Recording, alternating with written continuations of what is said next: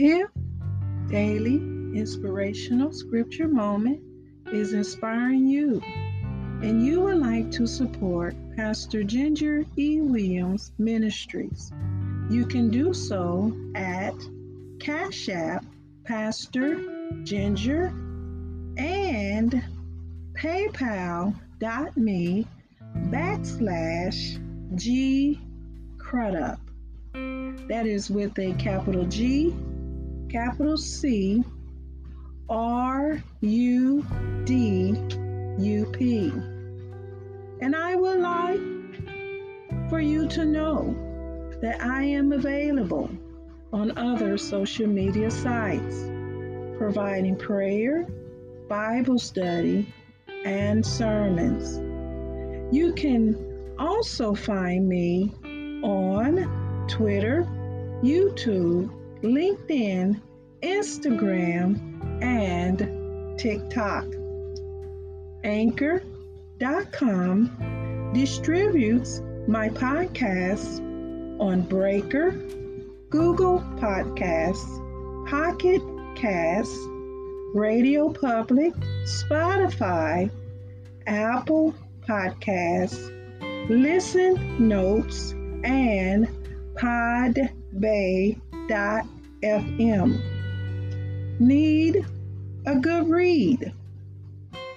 You can go to Amazon.com and purchase my latest bio, a book about me, titled My Little Sister, written by Miss Ginger Eva Williams. Thank you for your listening ears, support, and donations. And make sure you click on the notification button to be the first inspired. Now let's go into today's inspirational scripture moment.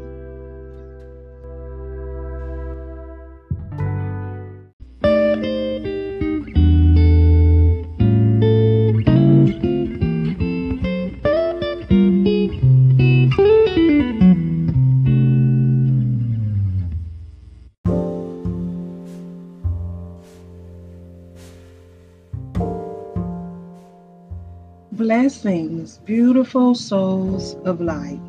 This is Pastor Ginger E. Williams coming to you with daily inspirational scripture moment. I am beginning a new series, and this will be series 3, My Transparent Study. My Transparent Study. Today, I'm going to briefly talk about what type of seasoning. I'm going to come out of Job 42:7. And it was so that after the Lord or Yahweh had spoken these words unto Job, Yahweh said to Eliphaz the Temanite, My wrath is kindled against thee and against thy 2 friends, for you have not spoken of me the thing that is right, as my servant Job hath. What type of seasoning? There's a scripture in the Bible that talks about if the salt loses its savior or the savior, then it has no use.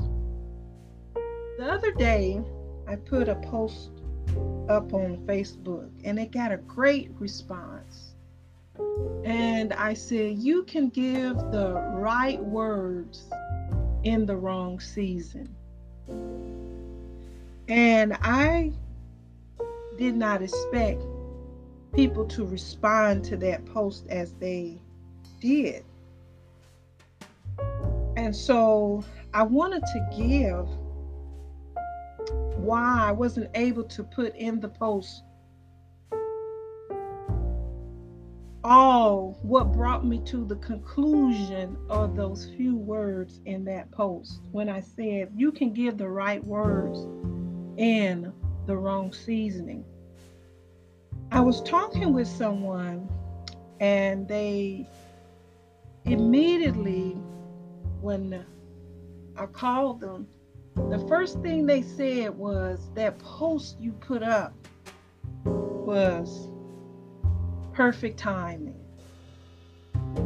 And so I wanted to explain to them where that post came from.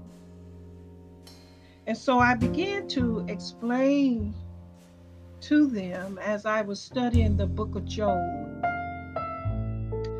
And when we get to the end of the book of Job, the last chapter in verse 7, Yahweh tells Job's friends or acquaintances that they have not spoken unto Job the right words.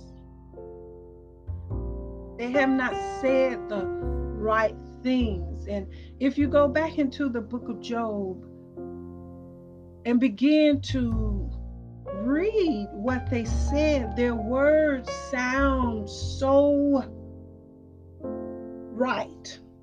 The way they say it and how they say it, and the words sound so right.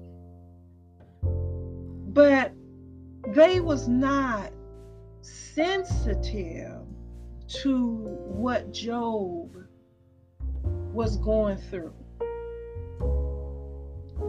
And they was coming from the perspective of who they knew Job as. If you go to Job chapter 4, verses 3 through 5, says, Thy words have upholden him that was falling, and thou hast strengthened the feeble knees. But now it is come upon thee, and thou faintest. It toucheth thee, and thou art troubled. What they were saying, that Job, you are a man that you have counseled many. You have given inspirational words, and you've uplifted many people, and you're pretty much the leader of our congregation or our community. But they couldn't understand how Job can begin to speak such words, or what was coming from him in his affliction. And so they began to speak from a perspective of, well, Job, we just don't understand how can you feel this type of way, and we don't understand how you speak with such faint words. Your words don't match who you are as a man and who you've been unto the community. You speak words as if you don't have the same faith that you preach to others. Where is your faith? And so they began to counsel Job from their comfort place. Job was in a position where his body was afflicted, and his children had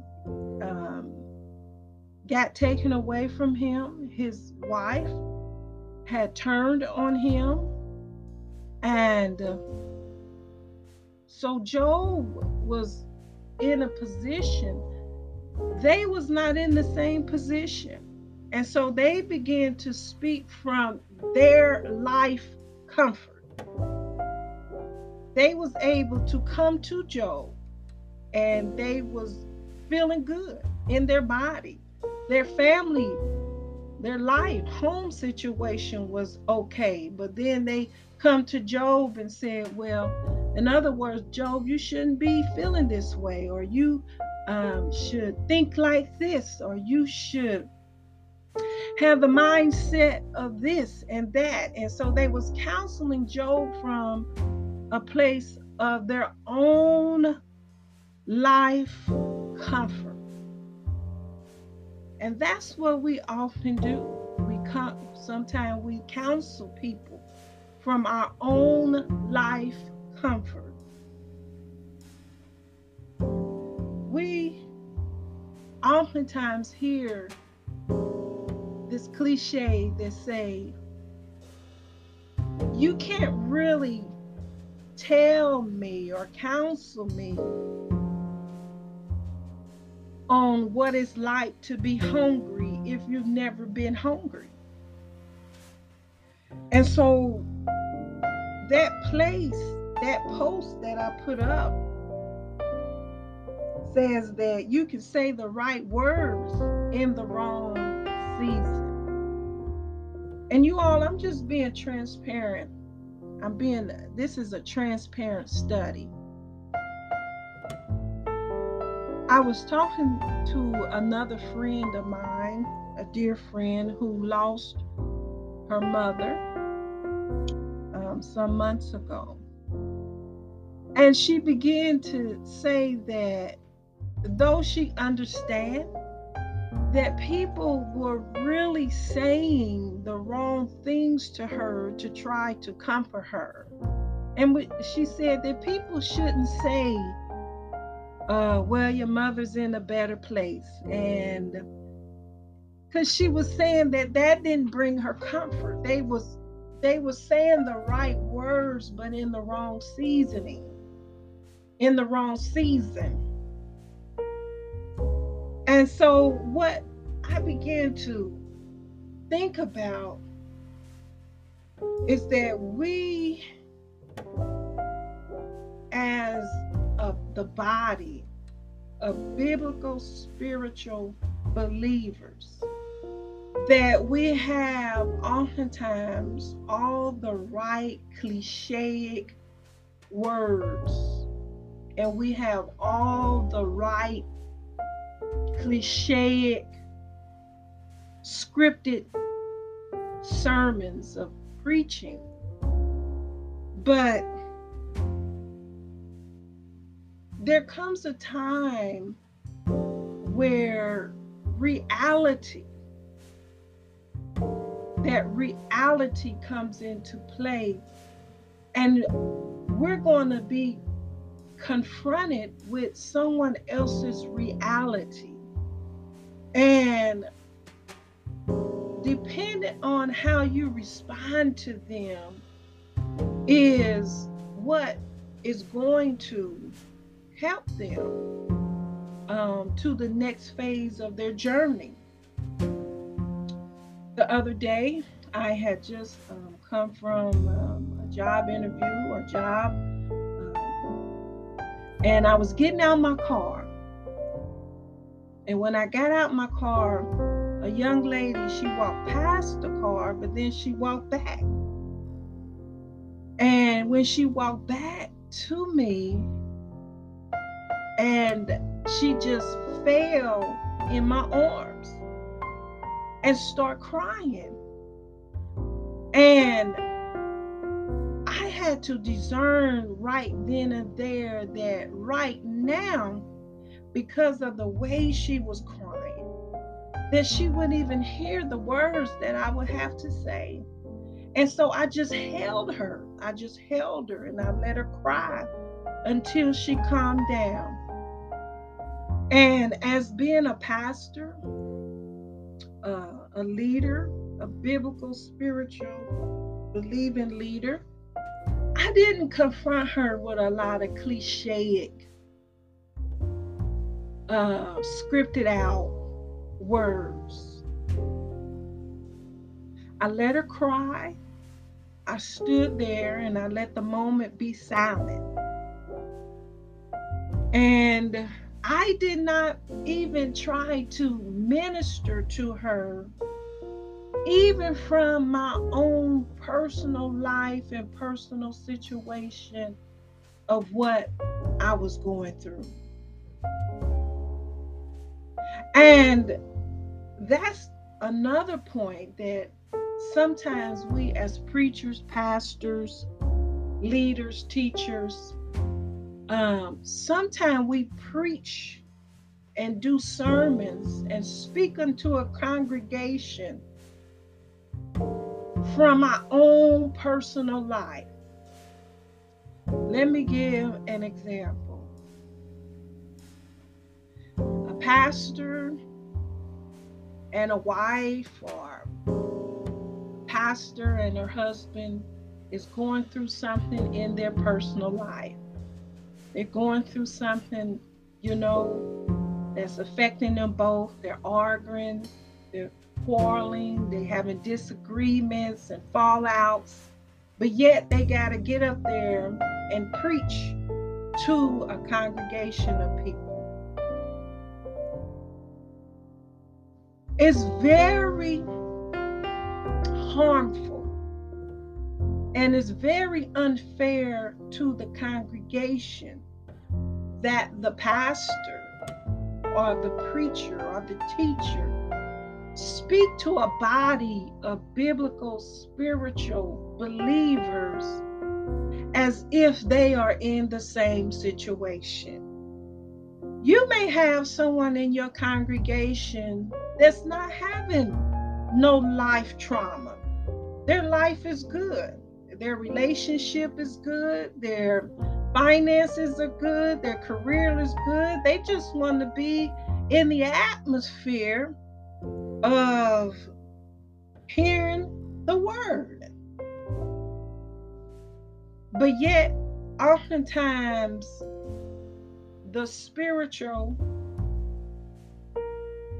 orator, all right, the spiritual speaker will impose upon the congregation their own personal perspective. And that's very, very harmful. And I think that's what sometimes the elders or the bishops or overseers say, listen, you're not seasoned enough. Yes, you know the word, but you're not seasoned enough to discern how to impose upon the listeners that are listening to you.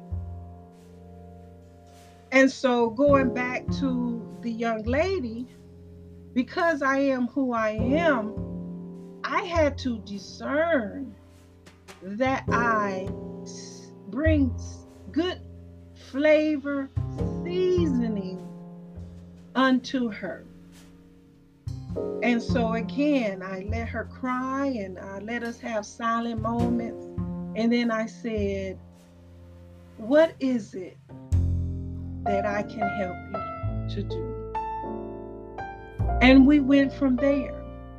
Now, I did not have the actual physical resources that she needed at that time, but I listened to her and I did my best. So at the end of our encounter, I told her and I said, me being who I am, I'm so sorry that I did not have what it is that you need, but I gave you what I did. And she said, you know what? What you have done for me is enough. It's more than enough.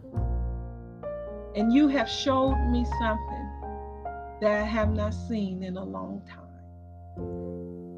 Just someone who cares about what I'm going through. You offered me, you hugged me, you offered me a listening ear, and you gave me the best solutions that you had to offer. And she said, that's more than enough. And I so appreciate you. Now I feel like I can go on. All I needed was a hug to me not feel like I was all alone in my situation. And so we ended our encounter. And so, what am I saying? Let us, I don't know, as a people, as humankind, as mankind, as human beings, let us reevaluate how we encounter one another. And let's try to give the right words in the right season. Let us be mindful.